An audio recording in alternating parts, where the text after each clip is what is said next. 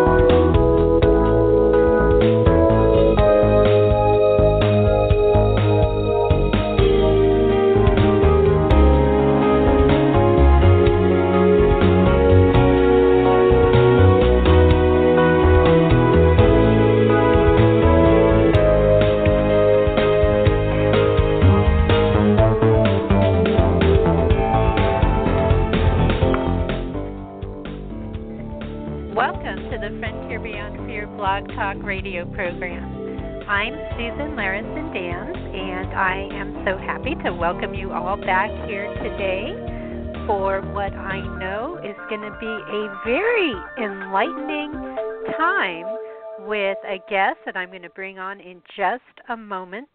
Cynthia M. Ruiz is going to talk with us about her new book, Cherokee Wisdom, 12 Lessons for Becoming a Powerful Leader. And I have to say, it is both a joy and truly an honor to be bringing Cynthia on the show today, because she has done so many things in her life where she has developed her own leadership skills. She has won many awards and been in significant leadership roles in Los Angeles, including being the city commissioner overseeing a huge pension portfolio for city employees. And she's won a number of awards in LA for her work. She's also been a very active volunteer leader in her life. She has taught. She has a Master's of Science degree in counseling, and she's completed a leadership course at Harvard University, John F. Kennedy School of Government, and she has been president of the LA Board of Public Works and has run her own business, and she's also written a previous book as well, which sounds very interesting, Finding Sane Relationships in a Crazy World. And so she has over 2 decades of experience coming to us today, and she also has this beautiful cultural background that she's going to bring to us today, both Latina and Native American, and she loves sharing lessons to help women step into their empowerment, but the lessons that she shares are applicable to all of us. And her website is CynthiaMRuiz.com. And after such a lengthy introduction, because there are just so many wonderful things to say about this guest, I am just so delighted to bring Cynthia on the air. Welcome, Cynthia. Well, hello, Susan. Hello from Los Angeles. Well, I am up here in Oregon today, and so I'm hello from the forest. Very much connected to nature here, which is something that I know you've reflected upon in your book, and is certainly an essential part of your path. Right. And first of all, Susan, I just want to say thank you very much for allowing me this opportunity to speak with you. But thank you for being a voice of positivity in this crazy world. And with mainstream media, we get bombarded with all the negativity. So shows like yours are so important to have that positive voice, to have that spiritual voice to reach people, because I do honestly believe that people are good at the core of who they are. So having these positive discussions is so important. So thank you for that. Oh, well, thank you. That's so sweet of you to say that at the outset. And Cynthia, right now, it's hard not to get a little bit disheartened sometimes of everything going on in the world. And to me, having these kinds of conversations, it's a kind of a haven. And something that you very much connect to, and I'd love for you to share with us how this developed for you, is this connection to our ancestors, and how does that give us comfort too in this time when we see things in the context of generation after generation after generation and find ways to be uplifted in a crazy world? Well, actually, as you mentioned in the introduction, I come from two cultures. So my dad was Mexican, and I say was because he has made his transition. And so I'm half Mexican, and then I'm half Cherokee Native American. So we're registered members in the Cherokee Nation. And so at first, I have to admit, growing up, it was not always easy because I didn't always feel like I fit in. I don't speak Spanish, so I didn't really fit in with my Latina side. And then since I didn't live in Indian country on a reservation, I'm an urban Indian, I didn't really feel 100% like I fit in either. But as I matured and I became an adult, now I feel like I have the best of both worlds. I like to say I get my passion for life and my love for music and dance from my Latina side, and from my native side, I get my spirituality and love for Mother Nature. Yes, yes. Well, that's a wonderful combination to just truly bring you alive and then also give you that peace that assists you. And, when today we're going to be talking about leadership, and, it seems like, you have really developed quite a set of attributes here that can help us. But something I see in you, Cynthia, as I was reading your book, is there is that inner peace that is so helpful to a leader. It doesn't mean that I'm sure you're not always in perfect peace. Nobody is, but it just, I'm sure that it helps you to deal with any number of challenging situations, which you no doubt run into in Los Angeles. Well, we all deal with challenges. I mean, that's just part of life. But at one point when I was running the Board of Public Works for the City of Los Angeles, which means that I was number one in charge of 5,000 people, all the city's infrastructure, and you have a background in working with engineers, and you know that they think different. And then on top of that, being challenged every single day because I was a woman in a man's world, because with the infrastructure, that's sewers and picking up trash and building buildings, all that is predominantly male. And so there was many times I was in a meeting of 30 people, I was the boss, but I was the only female. So I had to really search within and know that when I was making decisions, I made the best decision for me. So what I developed is what I call value-driven leadership. When I make decisions based on my core values, I'll never make a bad decision for me. Now, that doesn't mean I'm going to make everybody happy, but I had to figure out a system how I was able to sleep at night knowing that I made the right decision for me. Yes, yes. It's interesting, Cynthia. When I read that part, there was a part in your book where you talked about that and how I think 10% of people, they say, they're not going to agree with your decision. And do you know, Cynthia, I have kind of, I've had stress over that in the past, where I've tried to do the right thing, just like you say, stay consistent, and yet some people were very critical or unhappy, and then others were very happy. And I found real comfort in that, because I thought, hey, why in the world was I thinking that I had to please everybody? And I'm thinking of volunteer roles, having led a PTO similar to a PTA at a school, and it's inevitable, isn't it, that people will question your decisions, but you have to stay true to what you feel is right. And that was very comforting to me reading that. But Susan, you said it yourself. We want to please people. We want to make everybody That's right. happy. But at the end, and then interesting enough, because what I share in the book is one of my friends told me, Cynthia, you realize 10% of the people you're never going to make happy. And when you're, in charge of 5,000 people, that was a little overwhelming. I'm like, oh my God, 500 people are not going to be happy. So what happens, a lot of times is that we focus on the negative. Most of the people, 4,500 people are happy, and then that one naysayer comes out and criticizes us, and for some reason our attention goes there. And we listen to that one person that has nothing but negative. And usually that person, it's not even about our decision. It's usually about something that they're not happy with in their own life. So I had to step back and say, okay, I'm going to be making these difficult decisions every day if I make decisions on the values. And that's what I share in the book, The 12 Attributes of Leadership, based on the Cherokee way of life. And then I felt like, okay, I can have peace. I don't have to make everybody happy. The decisions I'm going to make are for the greater good of the community.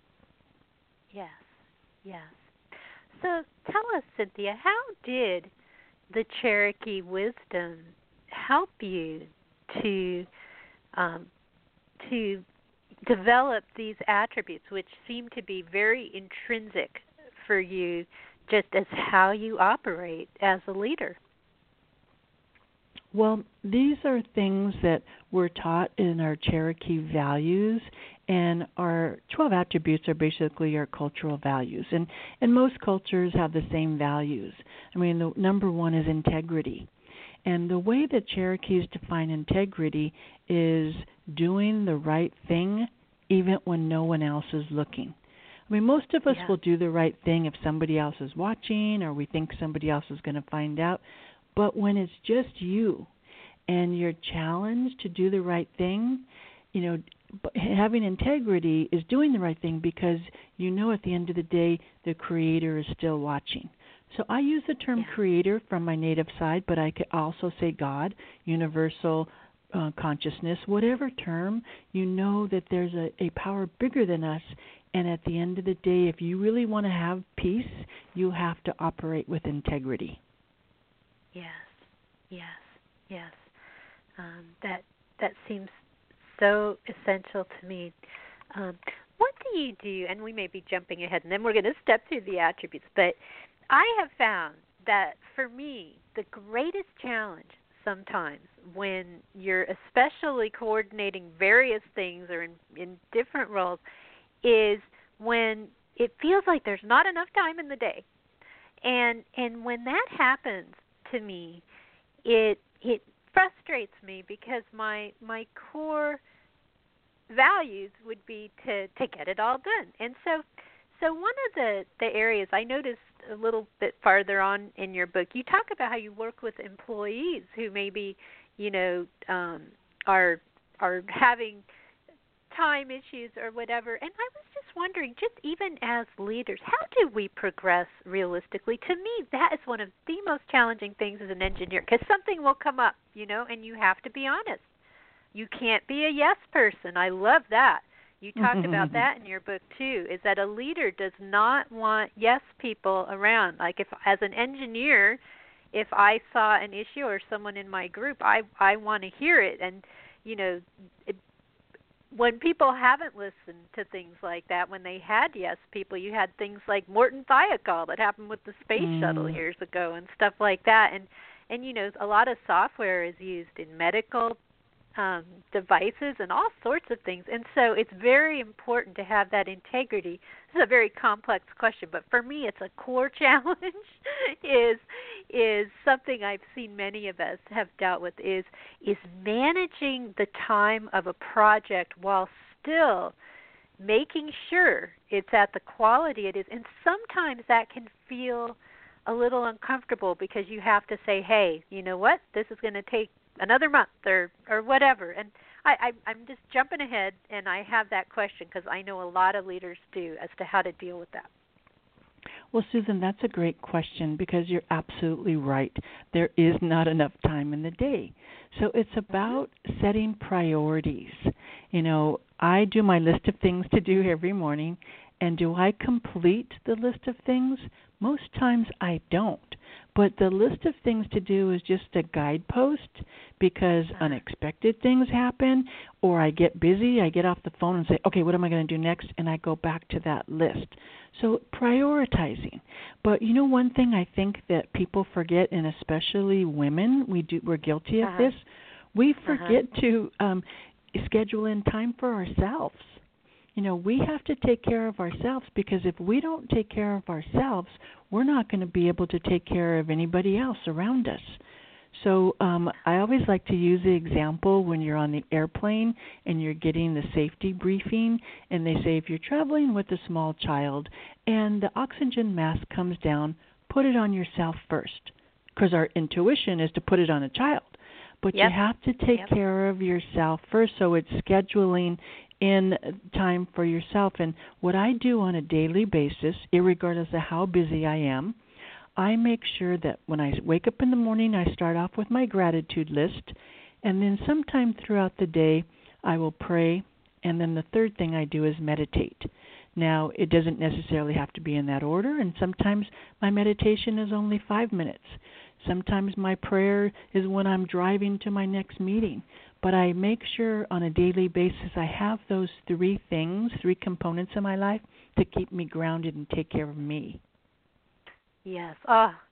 There's almost nothing that we feel as women sometimes that we approach more imperfectly. And, I've seen the analogy of you can't pour from an empty water pitcher, that and that you have to fill your pitcher if you're going to pour for others. And as a mom, having my child's now in college and actually home for the holidays, but, doing those things and also being, wanting to be active as a mom, wanting to, I know you've done things where you've been a role model for young women and different things, or even when you were younger, you were in various volunteer roles. And then also, whatever we're doing with our work, it's true, we can get lost in the process. And it's something I think we have to practice because for me anyway, and for many it seems, we don't always get that right. We just have to keep working on it and making that commitment to ourselves. And it may be something as simple as like, okay, I'm going to schedule 10 minutes in my day to go walk outside and smell the roses, to walk outside and just be in nature, because I'm a mom as well. My son is grown now, but, it was like everybody else's needs I put first, and many times I would forget about myself, and at the end of the day, I realized, oh, my God, I haven't eaten lunch yet. I haven't taken a break. I haven't. And you know what? Then we get it compounds, and then we feel more exhausted. So it's, about finding that balance, and I'm not saying it's a perfect balance, but, making sure that we as leaders, we schedule, and especially as women, that we schedule some me time. And a lot of, especially in the Latina community, they feel guilty about that. If you focus on yourself, then somehow you're selfish, and this guilt comes in. But I'm like, no, if you don't take care of yourself, and, don't you deserve 10 minutes to walk outside and to have a quick meditation so you get re-energized? And they're like, well, yeah. And I said, well, then do it. And they're like, or a lot of women say, oh, well, I don't have time to work out. So I said, well, you need to schedule that time, go walking at lunchtime, whatever you can fit into your schedule. It's about scheduling the time for yourself as well. It's interesting. I have found that as a small business owner now compared to when I was in the corporate world, it poses unique challenges that you don't necessarily see in the corporate world. And one of the greatest challenges, and I see this with many, many small business owners, is we really don't, we're so committed. We are so stubborn. We are stubborn. That's the best way I can put it, that we don't take a lot of time for ourselves, and yet we need to, because otherwise our businesses can't thrive. If we're not thriving, then we're not going to have the energy that we need. But there is a tendency to just put a lot into it because the buck stops with us, with the business. Well, I like to say we are the CEO of our lives, shaped by the choices we make. And so we have choices. And even when I was sitting there, running a department of 5,000 people, so I was in beautiful Los Angeles City Hall, which is an iconic building. And I would be meeting after meeting after meeting. And so I would always ask my assistant to schedule 15 minutes of downtime in the afternoon. So I would go on the top of City Hall. They have a beautiful vantage point where you can see downtown. Go up there by myself and just breathe and take in, the air and just say, okay, this is my time. This is me time. Then I'd come back and I'd be all refreshed and ready to go. Yep, that's so important. And, nowadays a lot of corporate campuses are really quite nice. They build in, the lake and everything. Where I used to work on a corporate campus, we had a beautiful lake and woods and everything. And it was kind of sad that a lot of people didn't really take advantage of it. Maybe you'd see it as you were walking to the cafeteria. But I think that if I were back in that setting again, I would make a special point to just walk out there, to spend a little time. Sometimes the best thing you can do if you're trying to solve a problem is to go sit under a tree, and it'll come to you. Yep. And it's it's counterintuitive because most people think, if you're sitting outside under a tree, you're not doing anything. That's right. She's out there by herself. There must be something wrong. And sometimes, like I said, when I used to go to the top of City Hall, I just liked the space of being alone for a few minutes because I was so bombarded with phone calls and having to make decisions and people. So, that alone time can be good because if you're comfortable being alone, that means you're happy and you're at peace with yourself. Oh, yes. I have definitely discovered that more and more. And I was just thinking about how if we could all have leaders or managers who understand that would say, Joe is coming up with that new algorithm under that tree, as opposed to saying, hey, what's Joe doing?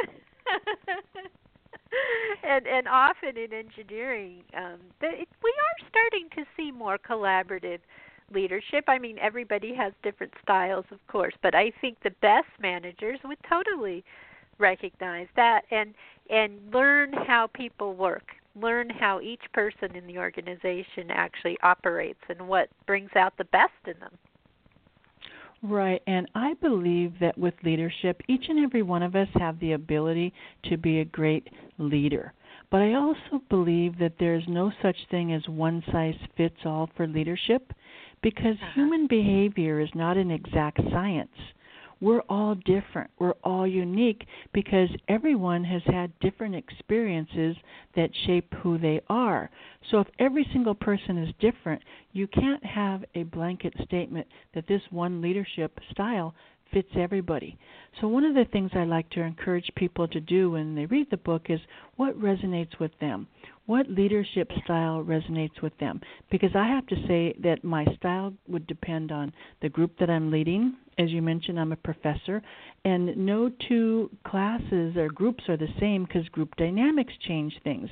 So it's about good leaders to me are people that can assess the situation and adjust based on the needs of the group, whether you're, organizing people around a social event or your family or work or whatever you're doing to lead a group. Yes. What I'd like to do now, Cynthia, we're having so much fun talking about these things so spontaneously, which I'm really enjoying. But I thought I would make some effort to step through some of these attributes and just certain things that I noted that I felt were very meaningful to me as I was reading and would be to the listeners. I know that in the first attribute is essentially to lead, And there's a point in that chapter where you talk about being fearless, and this being a show about doing our best to get beyond fear. I thought I would talk to you about that, and how much risk. In fact, I've experienced this in the corporate culture where I was proposing some things that were adventurous to help facilitate communication within our organization at different levels and peer to peer. And so I know that feeling. It's exciting when it feels like, it's related to that integrity part too, when you just know, gosh, this is going to help. And so you're able to take the risk. So if you could reflect a little bit about risk-taking as a leader. Well, fear is a powerful emotion, as you know. And fear can manifest itself in a lot of different ways, because there's a fear of rejection. Like you mentioned, you take this great idea to your boss, and there's a possibility the boss can say, "You're crazy, get out of here." So people don't want it, that fear of rejection. But there's also a fear of success that people have, like, I can't be successful because I don't deserve it. So fear is so powerful in so many ways. Now, fear is normal if you're in a situation where you're actually in danger, the fight or flight type of situation. But the reality is that most of the fear we create it in our mind. It exists in our mind and nowhere else. So what I tell people, the best way you can overcome fear is just, face it head on and just walk through it. And interesting enough, once you get to the other side, you realize it wasn't as scary as you thought, because you created this fear and this scenario in your head that didn't even exist. So fear, like Nike says, just do it. Yep. Yeah. Yeah. Well, it's true that when we take risks, I mean, sometimes sometimes it will be accepted and sometimes not, or sometimes it just makes enough change. It seems like a lot of organizations, they incorporate risk progressively, and sometimes it's they're not ready for a big change, but little things can make a difference. And so and that kind of leads to another note that you add in that chapter about being nimble. How when as a leader, maybe we're exploring some new ideas, and some of them work, some of them don't. Then we've got this problem, this fire we need to fight, or an employee's having an issue that we need to assist with, or so many different things. Being nimble, I like that word, nimble. If you could talk about that a little bit. Well, you have to be flexible and be nimble, because I'm a person, I'm a Capricorn, so I like to plan and, do all these things. But at the end of the day, life doesn't work like that. I mean, things come up. So if you get too rigid and too stuck on your plan that you don't want to change, then you could miss huge opportunities. When I was managing this big department, we had all our plans set, and then, an emergency came up, and it threw all the plans out the door. So you have to adjust. And, life is the same way. We all have challenges in our life, and some of them we don't see coming. And we have things that we lose, people that we love. We lose jobs. There's changes happening every day, and if we don't adjust to the changes, we only hurt ourselves and we get stuck. And then once we get stuck, then we get angry and resentful. And when you get angry and resentful, it only hurts you, not anybody else. So being nimble to me is so important, but not everybody's comfortable with that. Yeah. No, it's true. It can and I know we can all think probably about situations where maybe we should have been more flexible, and we learn. You tend to learn from those situations. Not always easy lessons either, because and sometimes you kind of need to hold your ground. I helped coordinate a big festival, a couple of them in my community. In fact, we just had our winter event. And I've actually worked with Public Works in our little community several times, so I know exactly. I was literally, ordering trash cans and different things, and we have to think about water in the summer and different. So I totally understand Public Works. But one of the areas for me where I can be a bit, and this is going to lead us into number 2, integrity, safety. When I see something that I feel needs to be taken care of, boy, that could be my engineer too. And that could be something really simple. I had a mom thing happen a couple of years ago where someone had set up a little fence and they had put little zip ties that were pointing out at exactly where young children would be. And so my mom radar went out. It's like, no way, those kids are going to be right into those zip ties. And so I was not willing to bend. I said, because there were a bunch. We had to get a few of us to fix it. We were not going to have that situation. I mean, and I guess that was an example of being firm, and sometimes you need to be very firm when it comes to safety and things like that. I see that an example of being courageous, because you saw a situation where you knew had a potential danger. A lot of people would have looked the other way, saying, well, it's not my problem, I didn't do that. But you were courageous because you were looking out for the greater good of the community, and by speaking up, that maybe the person that originally put them there wouldn't be happy, or maybe it was a bureaucracy that you have to get through to fix it. But you were courageous, so congratulations. Oh, thank you. But and what can happen here, we're going to lead into another. We're going to spend a lot on this first chapter, but we've already talked about integrity, which is the second attribute. Is here's what you'll get sometimes. You're overreacting, and I loved where you talked about how sometimes when women are in leadership, if you're being, being firm in some way, that's emotional, that's overreacting. But if it's a man, that can be viewed as powerful. And I thought, wow, and I saw emotional encompassed in that term, overreacting, because that suggests emotion. But as a mom, boy, there was some emotion, because I know, I know where toddlers go, and we took care of it. So in any case, that's an interesting way of thinking about how we're viewed sometimes. Well, the reality is that, and we all know this, men and women are different. Doesn't make one better than the other. We're just different. So when it comes to leadership styles, we're different as well. And I'm generalizing, but women tend to lead from what's called social power, meaning women tend to lead for what's the greater good. They bring people together, they network, and they take into consideration the group, where traditionally men tend to lead from personal power. So the personal power, and I'm the boss, and I'm the team leader, and you're going to do what I say. So it's a different style. So as more women come into leadership power in the workforce, it's changing the dynamics.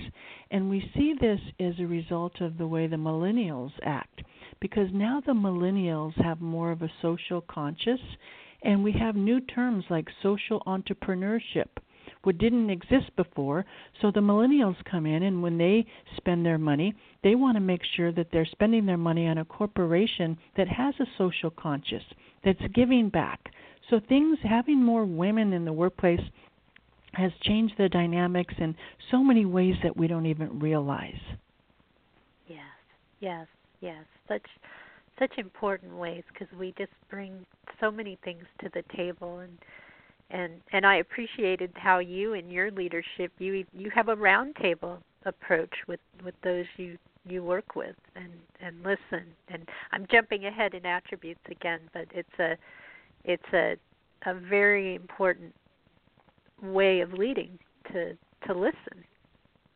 And it's interesting because I would I'd have a large conference table, and maybe I'd have 25 people in the room, and I would go around the room and ask every single person what they thought.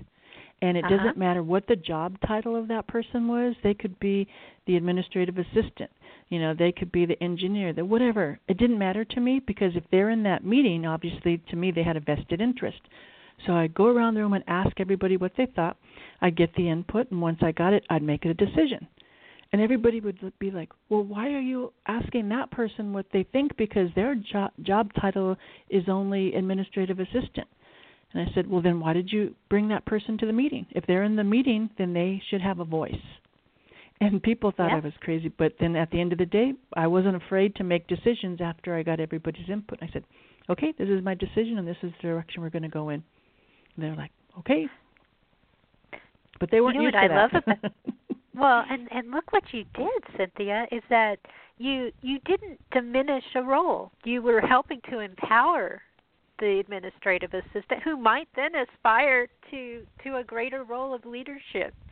And so if it wasn't necessarily a woman, I don't want to stereotype, but if it was a woman, often we need, whether a woman or a man, to have a leader that affirms. And I'm again, Jeff, I don't know, we may just have a I'm hitting all the attributes, because what you did was validating and affirming is one of the attributes later on, and that's what you do when you don't say that your role doesn't matter, you're just an administrative assistant. No, you're saying, hey, this person, and what potential can you grow in that person? That person could go back to school. That person could do anything. And that's a wonderful way of going about it. Well, one of the things that's very, very important to me, and I talk about it in the book, is leading by example.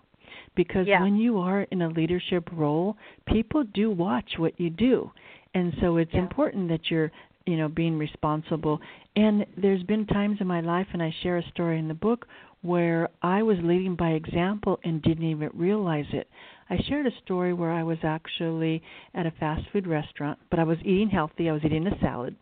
And there was a gentleman in front of me that looked a little bit disheveled. He might have been homeless, and he was paying with change for his food, and he came up short. So I didn't even think anything. I just, opened my wallet and gave him a few dollars to make sure he could pay for his meal. What I didn't realize at the time is that there was a mother and daughter standing behind me in line. So the little girl, who looked like she was 7 or 8, asked her mom for $1 after she saw what I did, and then she went up and gave the man $1 and told him, I hope this helps you. I hope you can pay for your meal. And I had no idea. I didn't even realize they were behind me. And so we all looked at each other, the man, the mother, the daughter, and myself, and we all had a moment, and I realized, wow, people watch what you do, and especially the young people. So leading by example is so important, and you know that as being a mom.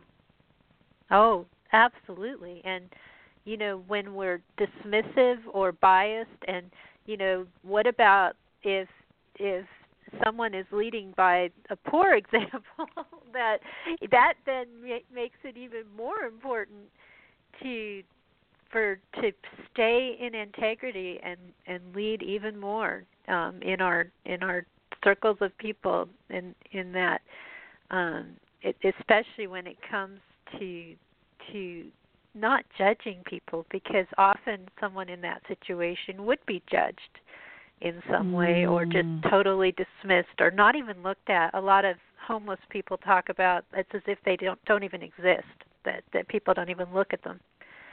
And so how are we going to help them? Mm-hmm. Right. We don't know how they got in that situation or why they're in that situation, and it's not for us to judge. Like you said, usually I have found that people that are really judgmental, it's because they're really insecure with who they are. Because if you're really happy with yourself, you realize that everybody has their own journey, and that's one of the other attributes I talk about in the book is respect. We all have our own journey. My journey is not better than your journey. It's just different. It's my journey. It's my life.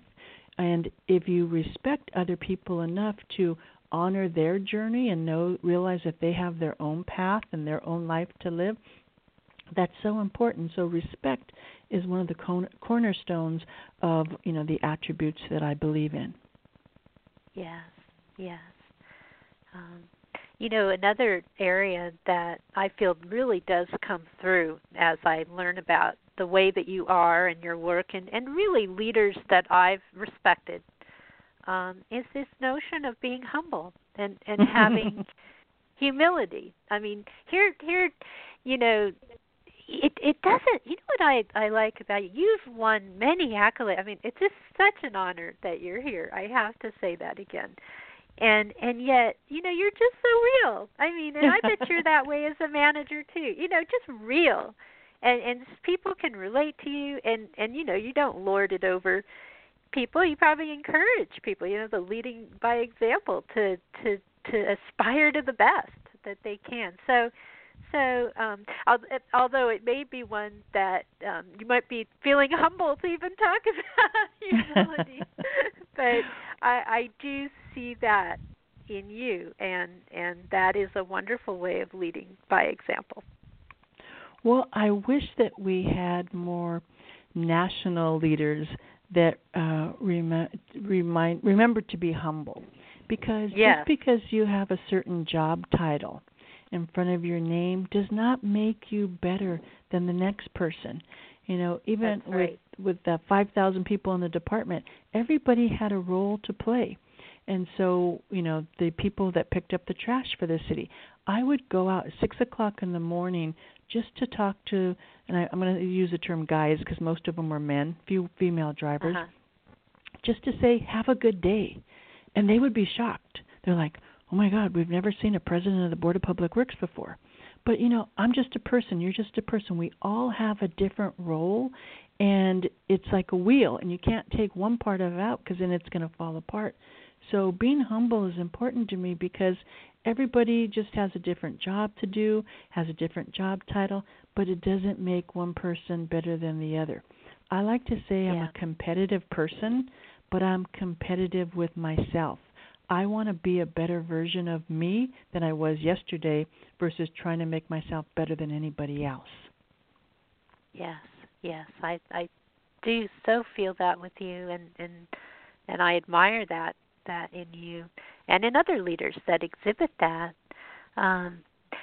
Another area this then leads into, we're just going to jump around these attributes because there's so many, and I do encourage people to pick up this book because it's a really helpful handbook. In fact, I posted it on an important group on Twitter, Lead From Within, which has a lot of leaders that share with one another, and I want them to see your book.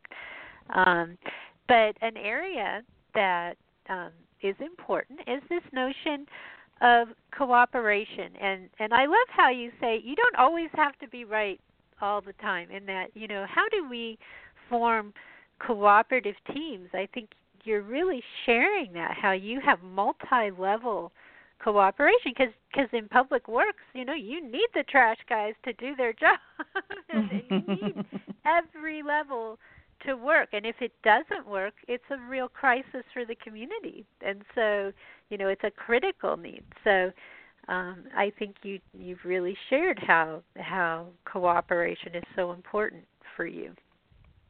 Yes, I mean, because again, nobody, if you're running a business, if you're being a leader, nobody does it alone. We all depend on other people, whether it be our employees, our families, our friends, whatever. So it's important to cooperate, and when you're cooperating, it's also reciprocating, because you don't want to just feel like you're the one that's getting everything in that relationship and not giving. Yeah. So cooperation is a two-way street. But one thing I wanted to mention about the book, that because we've been talking about a lot of women and women in leadership, but it's been interesting because this book has really resonated with men. Men like it because it's short, sweet, and to the point. So it's on Amazon.com. And so the men that have gone on to review it have said they really like it because it gets to the point right away, and they can relate to it. So it's for men and women. I think that having one of the things we used to look at is what kind of training would be helpful to help us communicate. And one of the areas that were challenging for people is when they first became project leads. I was a project lead at the beginning, and how you learn to be a project lead or a manager. Your book would be excellent source material for training courses in corporate settings, because it is to the point. You could easily have exercises in every area, and I could see exactly why men would very much like it. It is not specific to women at all. It's very general, and I could see that. And because you are a good communicator, which being a leader isn't necessarily a title, because writing a book, Cynthia, like you've done, is being a leader, and it's how you've communicated this in a language that is accessible to a lot of people, and whether they're to the point or and also people who really feel and agonize over decisions and things, maybe people who aren't as to the point. It can help them focus. Getting to the point is so important, and so I feel that I see your communicativeness as a leader coming through your book. Well, thank you so much for that. And one of the things that in our Cherokee values about being a leader is that if you do have information, if you've acquired wisdom throughout your life, it's important to teach. It's important to share your knowledge and wisdom with other people, so to help them. So I'm certainly not here saying that I know it all, that I have all the answers. But what I am saying is that I've been in several situations where I've learned a lot, and a lot of it was by trial and error. So if I can share my wisdom and help other people through their journey and their leadership path, then that's really what I want to do. Yes, I can feel that, and it's funny. I will be humble for both of us here, but in terms of accolades, we just jumped to #1 live show on Blog Talk Radio. As you were saying, I see this synchronistically, as you were saying how you feel led to teach, and so do I. In just facilitating these kinds of conversations. That doesn't happen every day. So it's happening a bit more lately, which is cool, but it's cool that that's happened, because I hope a lot of people are listening. I hope that leadership group is listening, and other leadership groups, because this really is such helpful information. And another area that this one is very important. In fact, I'm going to ask this in a way that for me can be challenging as a leader. It's this notion of accountability. It's so important. But I also have a question. When we make a mistake, like you say, we're not perfect. As leaders, there's that accountability, and then also it's combining everything: accountability, communication, humility, being nimble, but that core integrity of accountability, Cynthia, that's so important for leaders, isn't it?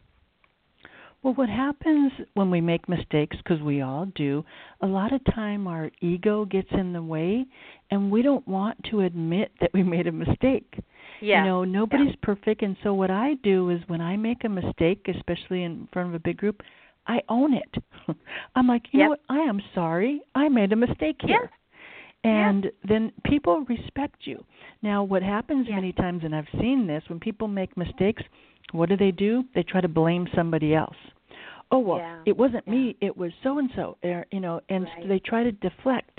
But everybody knows the truth anyway. So, to me, you get much more respect by owning your mistakes and say, you know what, I'm sorry, I did this wrong for whatever you did, and help me understand how I could have done it differently. Or the words, I apologize, I am sorry. For some reason, a lot of leaders feel like once they're in powerful positions that they don't have to apologize to anyone. So I think it's so important to acknowledge your mistakes, learn from them, and not repeat them. Yes, that's the key. And I think people will respect leaders more who are honest, because it seems like, if you look at the famous mistakes in our society, it's usually not the mistake that's the problem. It's when people undermine their integrity by covering it up, or or doing something that's it every time. And if people, and this is true in politics, it's true at the head of corporate, it's true everywhere. If people would just say, hey, I didn't have all the information, or I just didn't, whatever the mistake was, and then move on, then a lot of big issues never would have happened. It's when people they're afraid, they don't seem to have that core. And I feel that Cherokee wisdom there, Cynthia, in the sense of, it seems to me that the Cherokee ancestors would own their personhood in a way that they could move on. Like, yep, let's that happened, now we're going to do this or whatever. And I can feel that in what you're conveying, as well, as if they're trying to share that with us, that core essence, I guess. I can't even quite capture it. There's just such depth and integrity there that we can draw from. Because we believe in harmony and balance. And when you do make a mistake, then it gets out of balance. So you have to restore that balance by accepting the mistake and getting back into the harmony and balance aspect. Yes. So true. And we're managing to actually get through most of these, and I'm going to relate two together here, because one that you talk about is patience, and another area we haven't talked about yet, although we have rather subtly, comes up earlier, is strength, is having strength in different ways. And somehow the two feel related to me, because you have to be strong to have enough trust to be patient. They seem very much related. So if you could explore, we haven't really explored the strength area, all the different ways that we can develop our capacities there. Well, let me talk about being strong, because when people think of strength, they think of physical strength. But, I like to look at people holistically. Physical strength is very important. I mean, I eat healthy and I work out, so that is important, but also mental strength and emotional strength and spiritual strength, having the strength, because I have gone through many challenges in my life. I was the first person to go to college in my family, so it was very, very challenging. But I had to really tap into my mental strength to get me through uncharted territory. And I'm proud to say that by the time I was 23, I had my master's degree, but it was not easy. And since it was not easy, and you touched upon this before, is that I give back a lot. So I do volunteer and mentor young women in the inner city to help them and guide them, so, to teach them strength and to teach them that anything is possible. So strength is so important because, like we talked about before, everybody has challenges in their life, and it's getting through the other side, because nothing's permanent in this world. Everything's temporary, and you will get to the other side at some point. Yes. So be patient. That's it. I was just going to say it totally relates to patience, because it takes such strength to trust. I think you say in that chapter something about God's timing, not ours, and that how it can take a lifetime to figure that out. That it's always perfect, and you have to often look backwards and say, gosh, if that had been in any other order, it wouldn't have worked. Yeah, I wouldn't be here. And I think many of us can say that with challenges and timing, and you talk about going with the flow. It takes strength and patience to just trust in the flow. Well, the key for me about patience is I really didn't learn patience until I surrendered. And what I mean by that is I surrendered to the Creator and realized the Creator is more knowledgeable and better equipped to make a lot of decisions, and things happen in the Creator's time or God's time, not our time. So having that understanding of surrendering and realizing everything's perfect exactly the way it's supposed to be, then I don't sweat the small stuff. I don't say, "Oh, this has to happen when it has to at my time." No, I'm patient, and it happens in God's time, and I'm okay with that. Yes. There's just there's a lot of wisdom in that. I mean, that will carry you through anything is the key.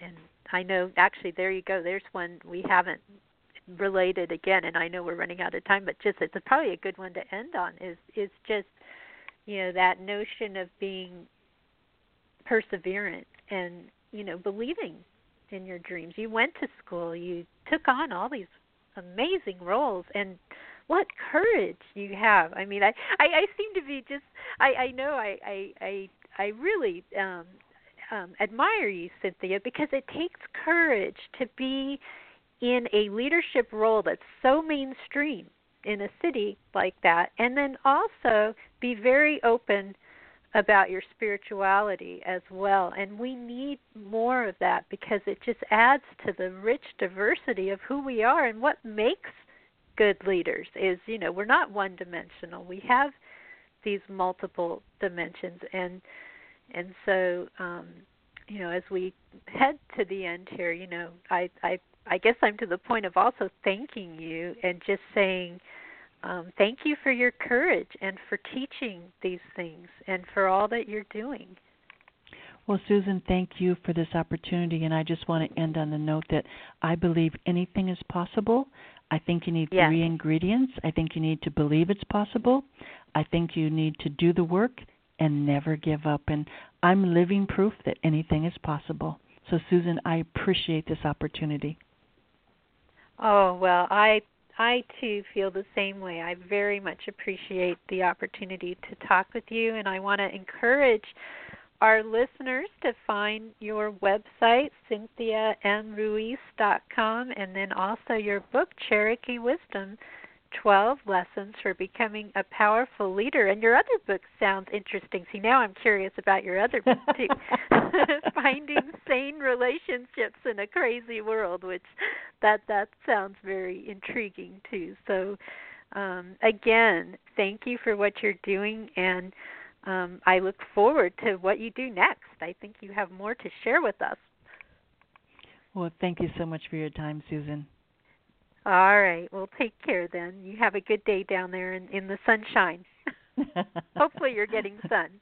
We're not today, but but we are used to it up here. We love our mists. so yes, take care. Thank you. Okay. Bye-bye. All right. Bye-bye.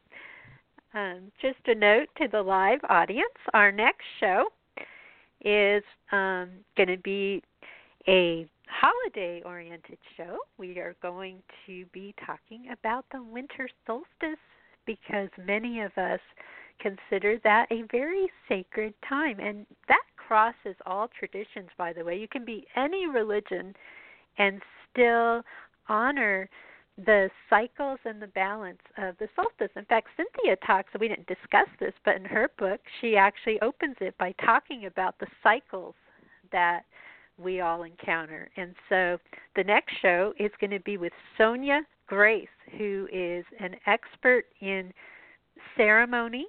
And Sonia has been on Coast to Coast AM and on George Norrie's Gaia TV show, or called Gaia TV now. It was just on again, has been on a couple times, and she has a beautiful spirit, and we're so blessed to have Sonia here on this show with every equinox and every solstice. So Wednesday, December 21st at 2 p.m. Pacific, we will have our winter solstice celebration, a quiet time of reflecting.